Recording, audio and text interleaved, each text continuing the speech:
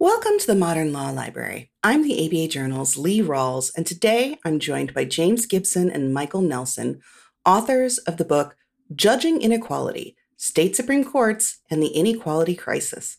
Gentlemen, thanks so much for joining me. Thank you. Happy to be here.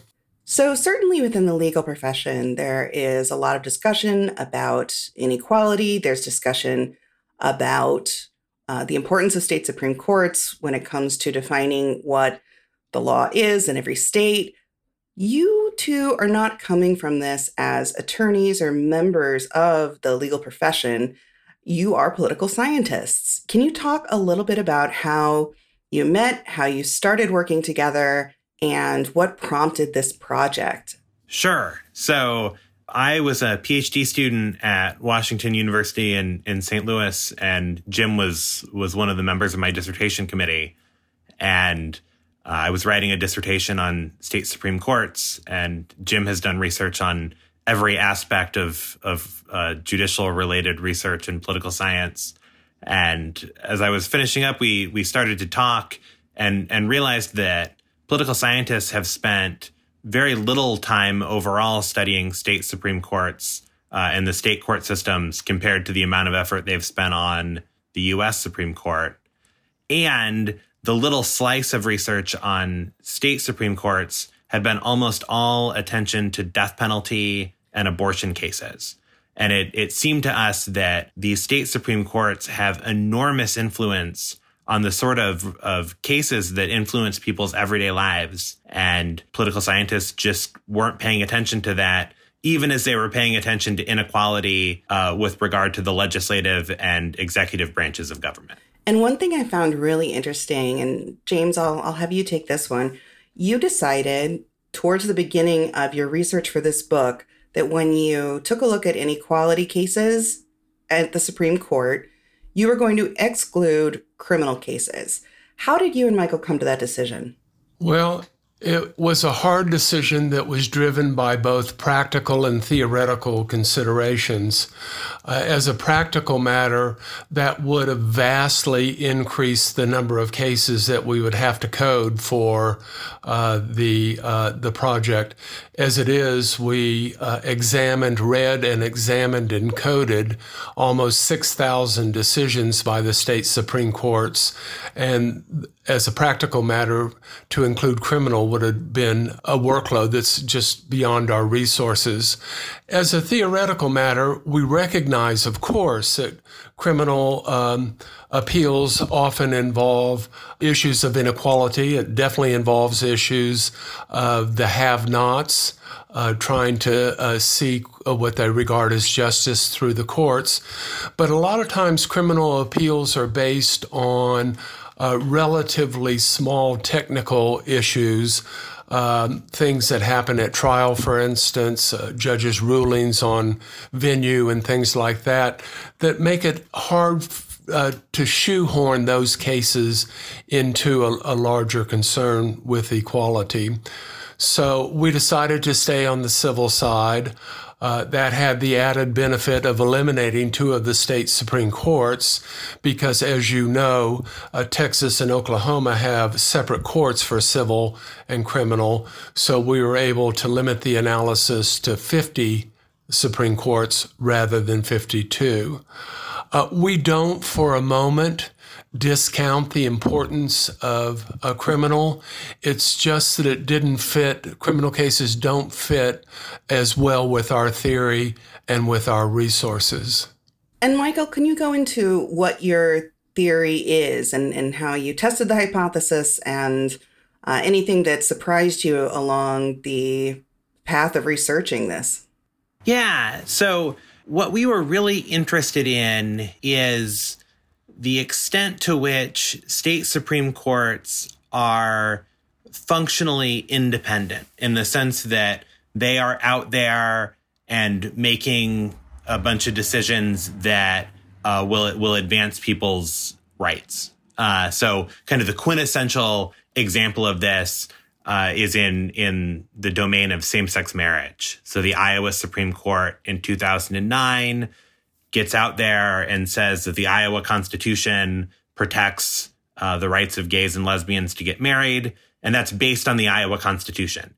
And because the Iowa Supreme Court has the last say on the Iowa Constitution, there was nothing that anti-same-sex marriage advocates could do to appeal that. So we were interested in the extent to which courts are operating separately from the legislative and the judicial branches of government. And just to jump in on that Iowa example, something that you examine later on in the book is what happens when judges are chosen via election. And the state Supreme Court justices who made that decision ended up losing their seats in the subsequent election, if I'm recalling that correctly.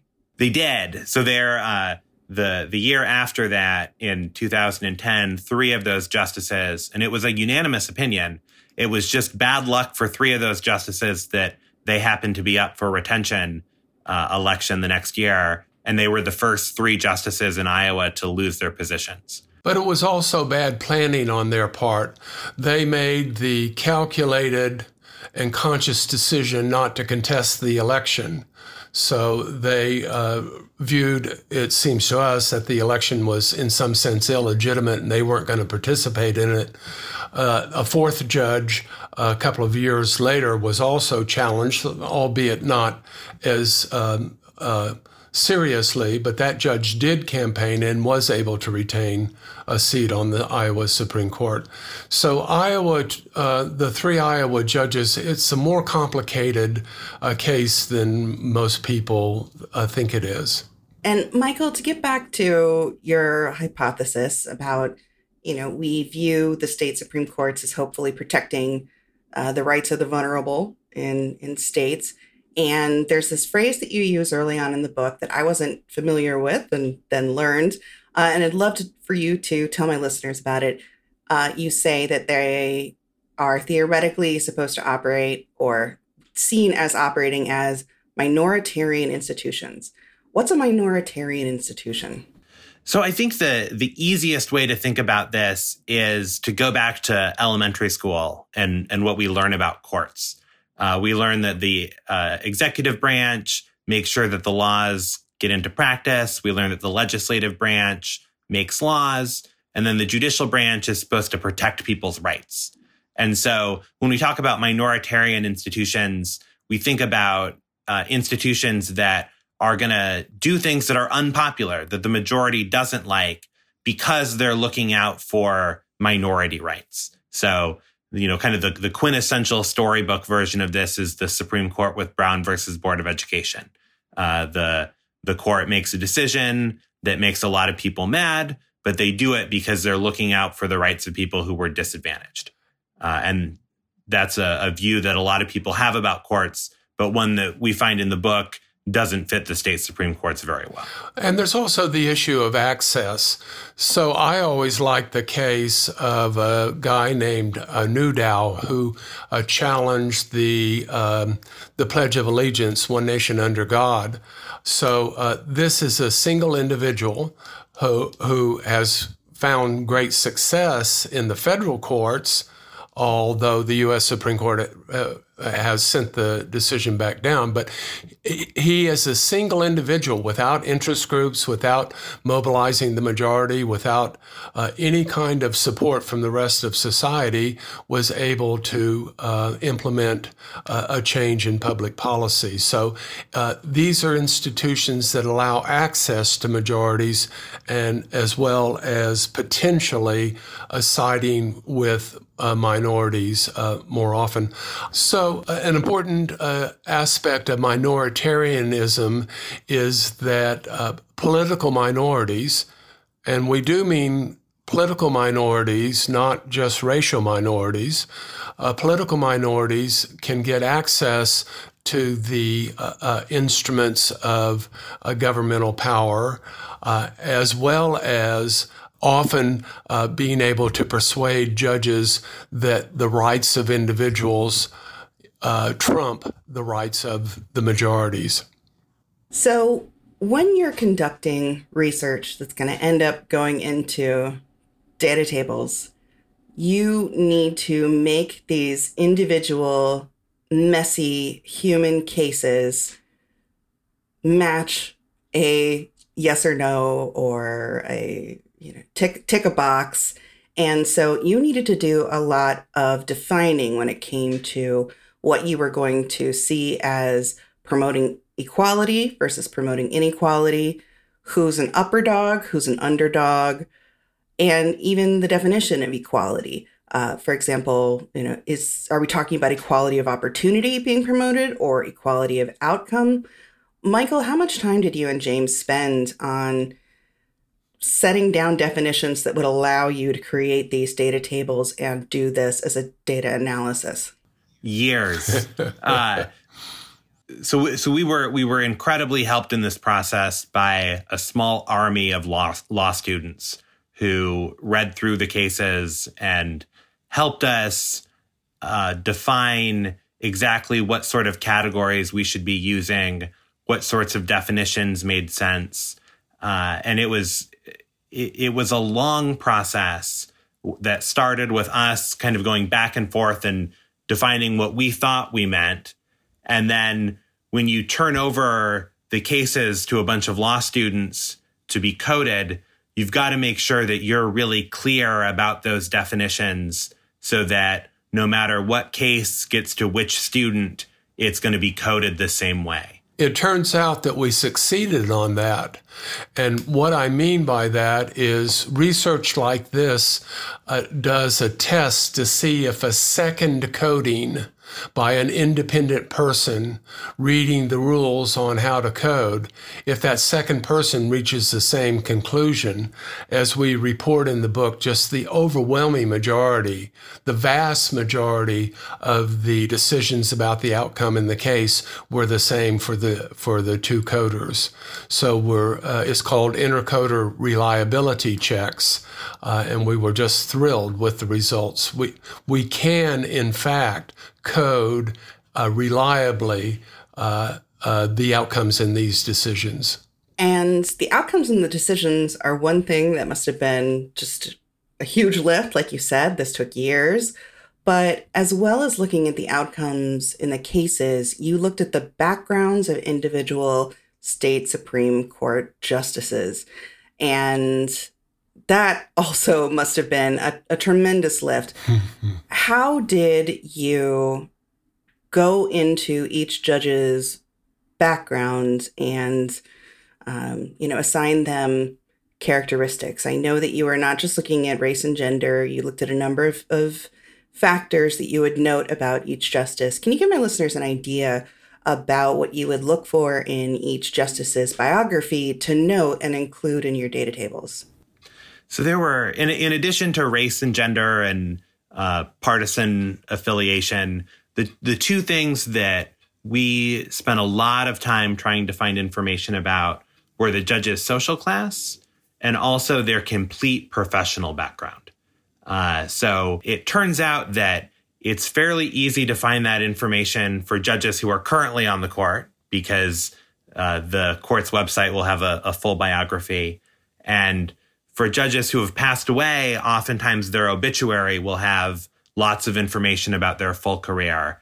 And so where it was really difficult to find that information was for judges who, maybe have been off the bench for 10 or 15 years, but are retired. And so you're trying to find an old news story from when somebody was appointed in 1993 in Idaho or something like that. What we were most interested in was whether or not, and we've seen this happening with the Biden administration right now, as Biden has tried to really diversify professionally the sort of backgrounds that the judges he's appointing to the federal bench have. We were interested in whether or not judges who've had prosecutorial experience or public defender experience decide these sort of cases differently than, say, a judge who was a law professor or who had spent their whole career working in private practice. One of the recommendations we made in the end of the book is that perhaps the law schools in each of the states ought to engage in an effort to document the biographical information about state Supreme Court judges in the future. We've done I think, a pretty good job going back to 1990, but there really ought to be a concerted effort, and it probably should be in the law schools, for information about every new judge who comes to the high bench, to collect a routine and standardized set of information about their backgrounds. And speaking of preserving a data set, there were some heartbreaking empty spaces that you found when you went back and tried to look at raw data from some of the other studies that have been done in this area. Can you talk a little bit about what political scientists have examined about the courts in the past, what is missing and what remains and can still be studied? So we had been so excited when we started this project. So we were really lucky to get support from the National Science Foundation and the Russell Sage Foundation. And one thing that we really hoped to do was to link back to some previous studies that had coded information on some state Supreme Court justices going back to the late 1800s. And the people who did those studies thought that the data was available, and they thought it was at the Yale Law School library. A former undergraduate of mine was a student at Yale Law School. And so we emailed her, could you go to the library? We think it's in this box. And she was like, oh, this will be great. Yeah, I'll do it. And it turns out that the raw data for those old studies just is somehow lost to history. And so we had really hoped that we'd be able to have a really, really broad temporal scope. And that was one of the heartbreaking losses of the book. I think more broadly, as the U.S. Supreme Court is going to start, quote, returning rights like abortion back to the states, it means that the politics of these state Supreme Courts are going to become incredibly important, as they're going to be ruling on whether or not state restrictions on abortion pass muster or not. And so I think political scientists more broadly need to be paying a lot more attention to the state Supreme Courts, because they're going to have an incredible effect on what rights people have and the extent to which what rights you have depend on where you live. I was also really interested to find, of course, this is more complicated than just saying, oh, this is a red state, this is a blue state, this is a purple state, or what have you. Two states that would be considered to have large proportions of conservative people in power, for example, would be Texas and Arizona. However, when you looked at comparing results for, and I loved the way you put this in the book, whether it was the haves or the have-nots who got the benefit of the state Supreme Court's judgment, you saw that in Texas, the haves generally succeed more than 70% of the time. But for Arizona, it's more in the neighborhood of 23%. And I thought that's a staggering difference there. Were you surprised at some of the swings between states that would seem to have a number of political similarities? Oh, absolutely. If you look overall, the percentage of cases in our data set that are pro-inequality or anti-inequality are almost perfectly 50-50. And it obscures this incredible variation across the states, like you say there with Arizona and Texas, where the extent to which you being a powerful litigant gives you an advantage really, really depends on where you file suit.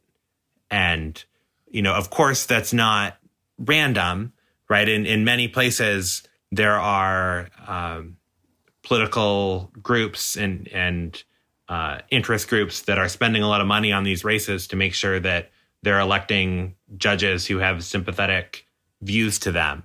But I think even though we consciously knew there was going to be a big variation, I think the first time we saw the chart that showed the variation, we were both just kind of struck by how big the variation is. But the variation is on many, many, many different attributes of these courts and justices.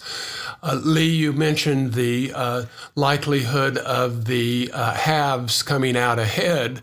And Michael then mentioned the overall outcomes of the cases, which vary enormously across the courts. But so do the rates of dissent. So do the percentage of judges who attended in-state law schools. On virtually every variable, we see enormous change. Alabama flipped from a completely Democratic court to a completely Republican court. Maryland didn't change at all. It was a Democratic court throughout the entire time period. So on virtually every single variable that we considered, every single aspect of the study, we found just astounding variability across these 50 institutions and 1,000 judges. And just to quickly clarify for listeners, so you looked at around 6,000 cases. What time period did these cases come from? We studied cases from 1990 to 2015. And I've got them listed here, so I'll just rattle them off. You looked at cases in 9 different categories, cases that were about the rights of minorities, about gay rights, election law, workers and employee rights, employment at will policies, mandatory arbitration, class actions, payment of attorney's fees, and damage caps in civil litigation. So if you've been listening to this and wondering, well, there's no criminal cases, but what cases were these? Those were the ones that you were looking at. And, you also broke down in the book, you're not just lumping in, say, all of the election law cases with all the damage caps and civil litigation. You do separate them out. And one thing that I regret for my listeners, I'm so sorry you aren't able to see all the tables and charts that are in Judging Inequality, State Supreme Courts, and the Inequality Crisis while you are listening to this. So I do urge you to go out and pick up the book so you can see them all. But, I'm going to ask each of you, first, James. James, did any of the outcomes in any of these categories of the 9 kinds of cases that I just read out surprise you? Or do you think that they would be very surprising to a listener? Well, let me back up just a minute in answering that question, Lee. One of the motivations for this book, and there were several, but one of the motivations for this book is school finance litigation, because it's the sort of poster child for inequality. What I mean by that is there have been decades of litigation in the American states about how public schools are funded in the state and the degree to which there needs to be equality across rich and poor districts. It turns out that about half of the state Supreme Courts have said yes to equality. About half of the Supreme Courts have said no to equality. So the surprising thing for me, and I've already made this point, the surprising thing for me about this data set was just the enormous variability. If you look, for instance, at the rulings of the Texas Supreme Court over the 26-year period that we studied, they're essentially almost three-fourths of their decisions favor inequality, 1/4 do not. If you look at the decisions of the Arizona Supreme Court, it's almost the exact opposite. 3/4 favor equality, 1/4 do not. So the real surprise for me is that there's just enormous variability across the courts. A second thing that surprised me a bit as well is the lack of systematic variability over time. We expected to see a trend of greater inequality in these courts, but we did not. And the conclusion we drew is that it all depends on who controls the state government, who controls the state government, controls the state high court, and the judges that are put on the state high court determine whether equality is going to be advanced or not. So great variability in outcomes, not very great or not understandable variability in trends over time. Well, and let's talk about that, because in civics class, we as children are told about the branches of government, and the idea is that the branches of government will keep each other in check. And what I'm hearing you say is that more cases than not, at least when you look at this data, the state Supreme Court is not so much an equal branch of the state government as it is beholden to or in thrall to the state government. Am I stating that accurately, or do I need to be corrected there? Yeah, I think that's right. We have this idea sometimes that these three branches of government, because of the separation of powers, are going to be really different than one another.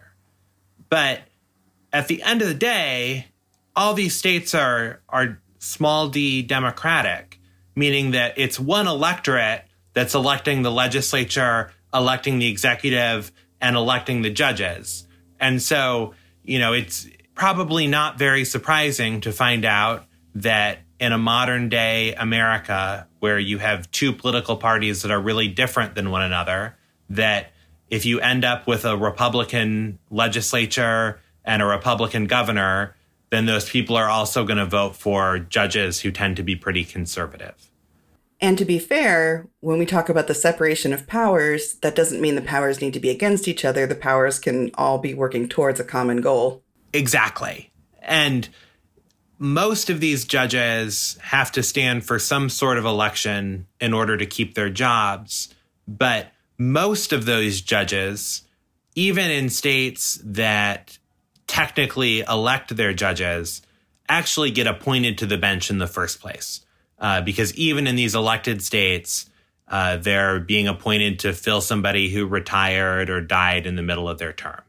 And so in the same way that, it's not surprising that Joe Biden is likely going to be appointing judges that are more liberal than Donald Trump did, it's probably, when you take a step back and think about it, not super surprising to find out that Democratic governors are going to appoint more liberal judges than Republican governors are.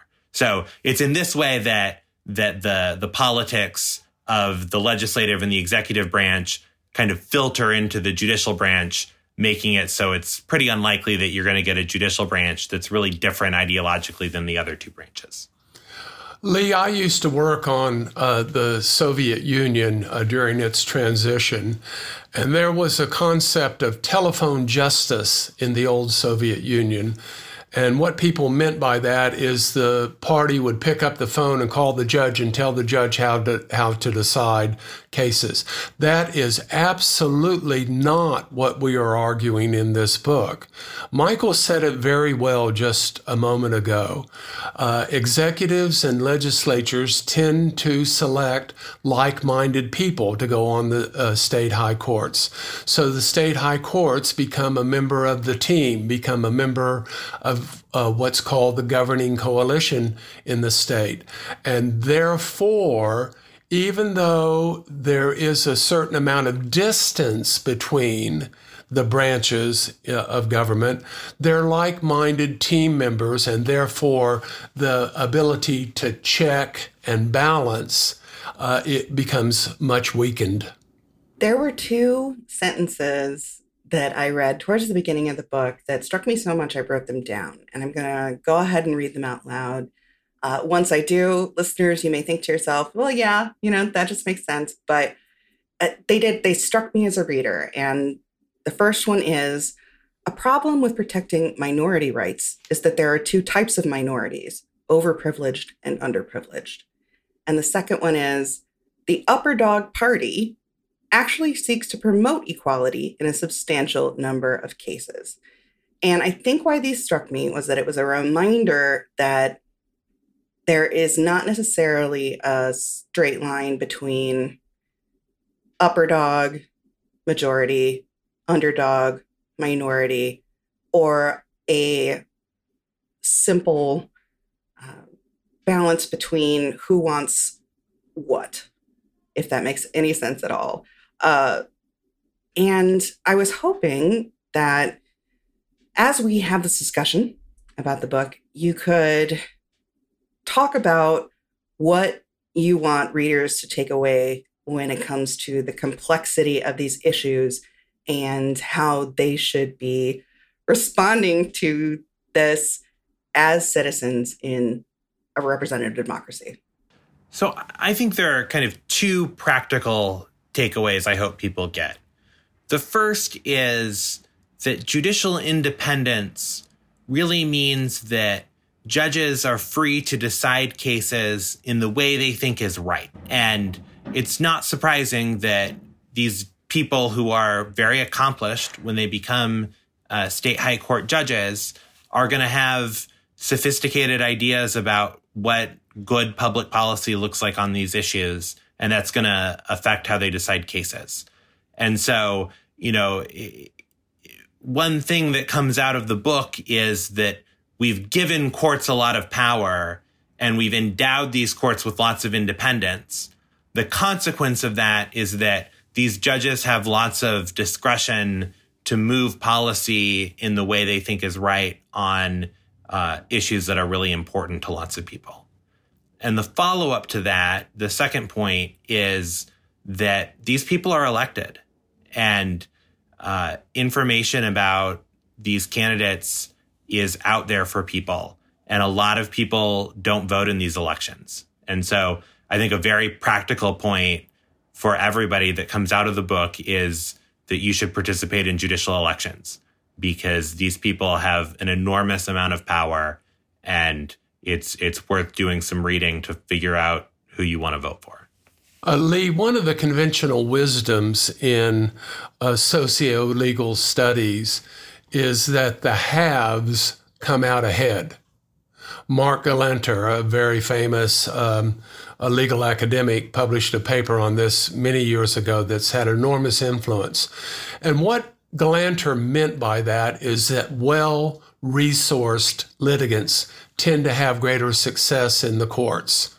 Now, the implicit assumption of that body of research, which, by the way, has been expanded all over the world, the implicit assumption is that haves always seek conservative outcomes. Haves always seek greater equality, greater inequality in their litigation. Our findings are very much to the contrary. It is true that haves tend to seek inequality, but in about a third of the times, have litigants, resourceful litigants, seek greater equality. And so we believe that our findings have turned that body of research completely on its head. We understand part of what's going on here. A very resourceful litigant and a very active litigant these days is the state attorneys general. So they have a lot of resources, and the traditional literature would expect them to pursue conservative outcomes in the courts. Well, of course, that's not always true. Of course, attorneys general will sometimes seek greater equality in their litigation.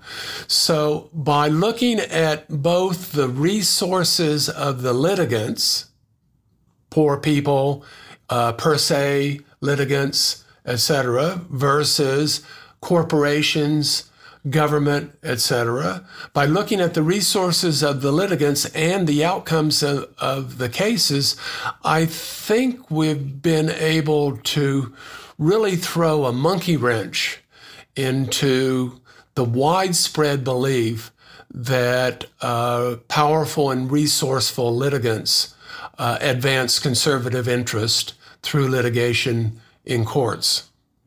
We are at the beginning of 2022, and certainly the last couple years have made me think differently about states, state governments, state legal systems. And it's because of the COVID-19 pandemic. While I may be on one side of a state border, what happens in my neighboring state will directly affect me. For example, when you look at masking laws, vaccination rates, and public health codes, often states are called laboratories.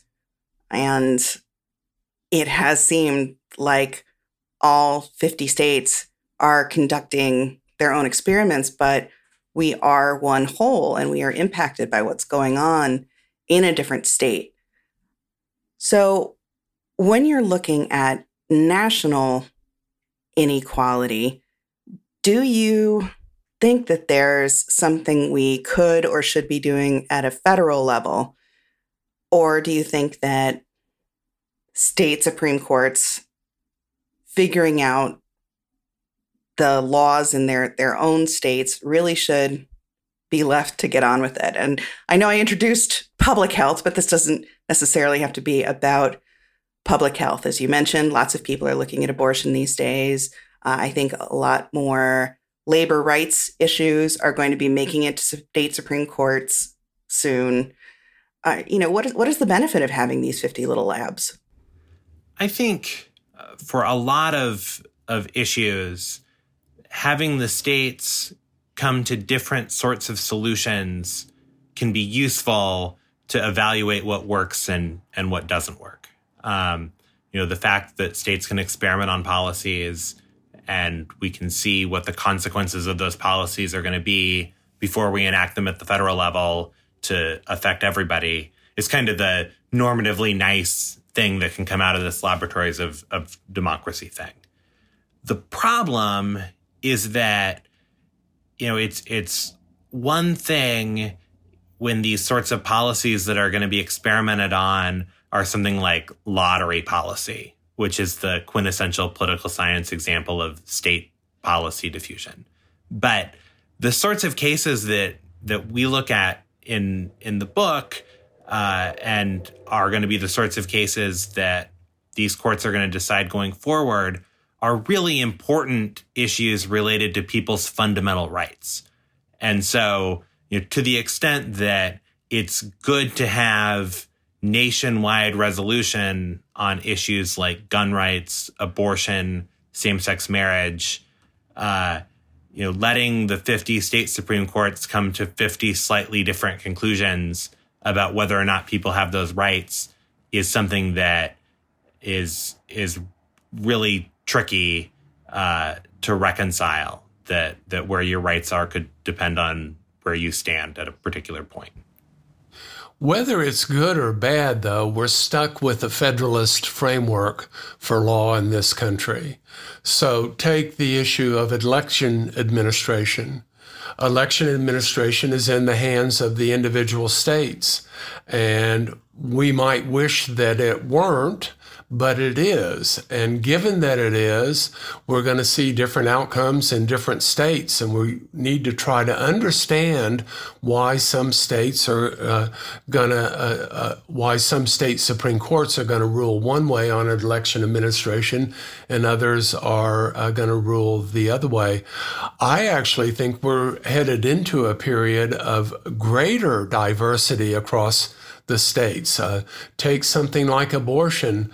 It seems to me to be likely that the Supreme Court's going to eliminate a universal right to abortion, or a national right, I should say, to abortion. And what that's going to do is turn it back over to the individual states. And what we're going to find is that Democratic states are going to make abortions easier to get, and Republican states are going to make it harder to get. We can rail against things like the malapportionment of the U.S. Senate, the dramatic malapportionment of the U.S. Senate, or against federalism, but I don't see any realistic chance that that's going to change toward more uniform rules and regulations across the states in the near future. So You two have produced this work, which, again, Judging Inequality, State Supreme Courts, and the Inequality Crisis. I have two questions for you. The first question is, what are the two of you planning on working on next? And the second question is, what do you hope other researchers take from your work and run with? What do you think are the unanswered questions that other researchers can contribute to?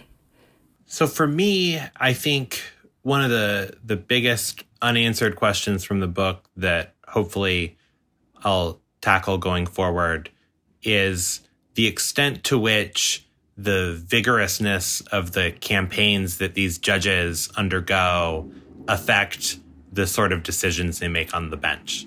Whether it's the case that judges who are going to be running in a really tough election are more pulled to public opinion in their decisions than judges aren't, than judges who won't face a really difficult election campaign.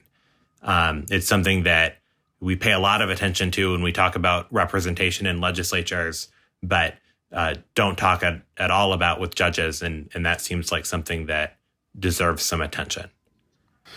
Lee, one of our more important findings, I think, has to do with strategic resignations on these courts. This is one of the mechanisms by which state governments are able to color the ideological and partisan complexion of the courts. Let me give you an example. In Minnesota and Georgia, judges are elected, but judges don't come to the high court via elections. Virtually, that's maybe I ought to say it more precisely, almost all of the judges in the Minnesota Supreme Court were initially appointed to the high court to fill a vacancy from a judge who left the bench. This, of course, is a big issue with Justice Breyer right now on the U.S. Supreme Court. Now, we know what happened. We know that almost all of the judges in Minnesota and almost all of the judges in Georgia and many other judges got on the bench the first time, not by election, but by appointment. And then we know that they were able to run with all the advantages of incumbency, including in Minnesota, with the word incumbent actually written on the ballot.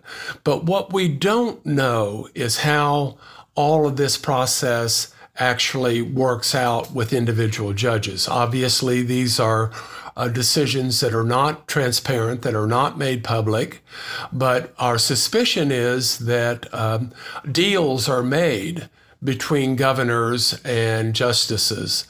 And we'd like to learn a whole lot more about the nature of those deals, those strategic resignations. We believe that this is a very important way in which state governments are able to corral the state high courts and make sure that justices are like-minded and friendly to the governing coalition in the state. Well, I want to thank James Gibson and Michael Nelson for joining us on this episode of the Modern Law Library. I'm going to take us one at a time. James, if someone was interested in getting a hold of you to talk more about your areas of research, how could they do that? Well, I can be reached by email easily, and I'm happy to talk with any who are interested. The book is a complicated, big book, has lots of ideas in it, so anyone who wants to contact me, I'll do my best to clarify, expound, and explain anything that's related to the book. And I can include that on our website, abajournal.com/books. Michael, how can people get a hold of you? Same here. I'm on Twitter and happy to chat with people on Twitter or via email. Like Jim said, there's a lot of stuff happening in the book, and thrilled to talk about it with people.